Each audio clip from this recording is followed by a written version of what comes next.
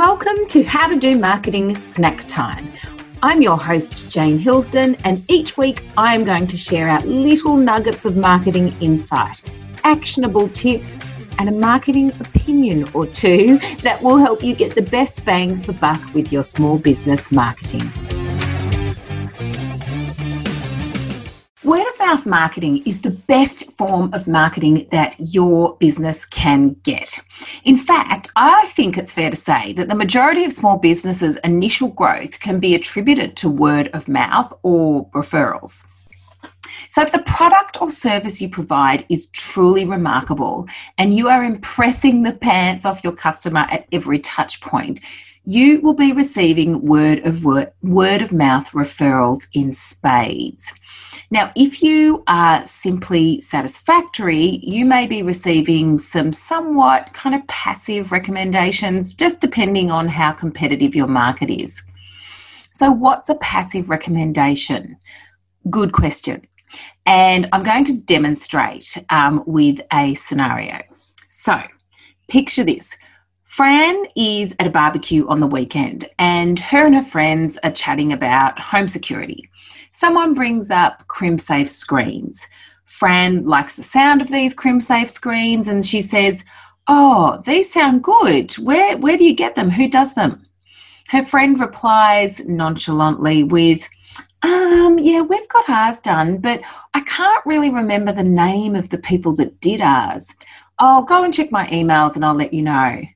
But there are a bunch of companies that do them, so you can just Google it."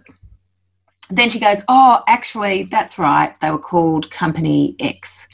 And Fran says, "Oh, cool. Were they any good?" And then a friend says, "Yeah, they were fine. Yep." That's word of mouth, but it's not really that compelling. Instead, we want to create this scenario.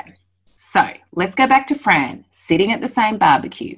Her and her friends are having that conversation about home security, and her friend pipes up with, "Oh my God, if you want home security, you have to talk to Company X. We just had CrimSafe screens installed with them and they were so amazing to deal with."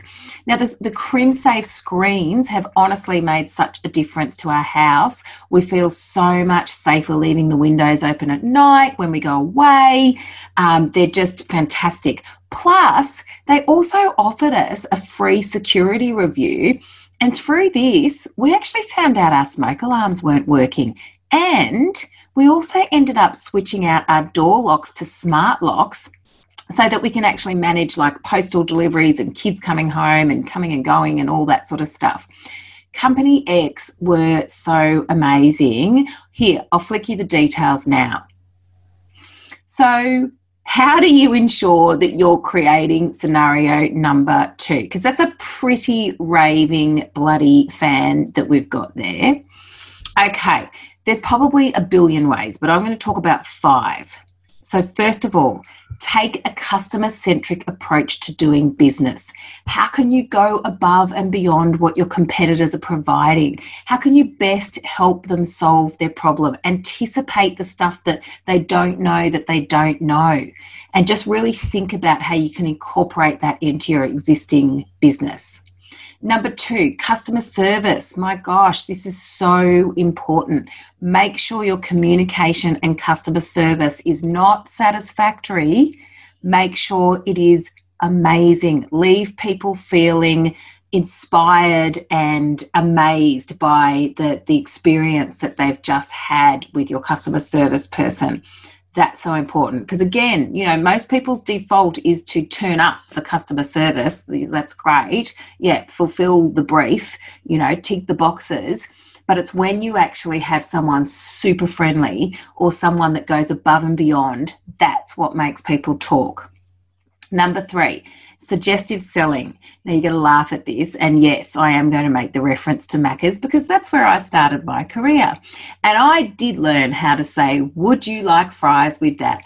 And do you know what? I reckon, if I had to guess, it was a very long time ago, but if I had to guess, I reckon it was at least 30%, maybe that's a bit generous, but even if it was 20% of people that answer yes to that question. Now, we had to ask it every single order. another 20% or 30% of people did actually say, oh yeah, I would actually. So just as in scenario 2 at the barbecue, your obvious is not your customer's obvious. There may actually be other things that you can help them out with. Just in the case of that, home security review, your customers just don't know about them, or they might not know why they need them. So get curious, ask them questions, and then look for the opportunities where you can actually add some more value.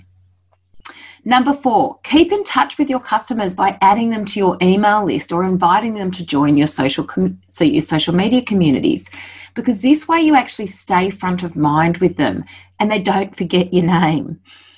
So just remember with these though, don't just turn up in their inboxes trying to flog them products every week. Remember to add value to them here. So in the case of the home security people, so, once they've actually had the screens installed and you've helped them out with this, smoke alarms and all the rest, perhaps there's like tips as to, how to protect your home when you go away on holidays. Or maybe there's some reminders that you send to make sure that they're actually checking their smoke alarms, etc. Number 5, offer incentives. Refer a friend schemes work, but they only work if there's an incentive for everybody. It's a win-win. If you've just blown somebody away with your customer service or such an amazing experience, they're going to be pretty happy to actually go and spread the love about your business. So just give them that extra little push with an incentive that is valuable to them. It just kind of gives them the impetus, I guess, to actually get to that barbecue and go, yeah, I'll spread it because I get a free whatever from this business, or, I'll get extra value. The next time I'll get a, percentage discount, or I can pass on a percentage discount or a value add to my friend, whatever. So I guess the biggest kind of takeaway here is if you're actually going to spend the money on driving people to your business with marketing, make sure you back it up with an amazing experience to ensure that they are coming back and also telling their friends about you, because that is free marketing when they're doing that you're actually saving yourself money in the future if you're doing this. Thanks so much for listening to How to Do Marketing Snack Time. If you are enjoying these episodes, please do subscribe to ensure that you don't miss a trick. Also, while you are there, I'd love it if you could drop me a rating or review. And if you are anything like me and love connecting with other like-minded small business owners, come and join us in the How to Do Marketing Facebook group. We would love to see you there. Until next time, happy marketing.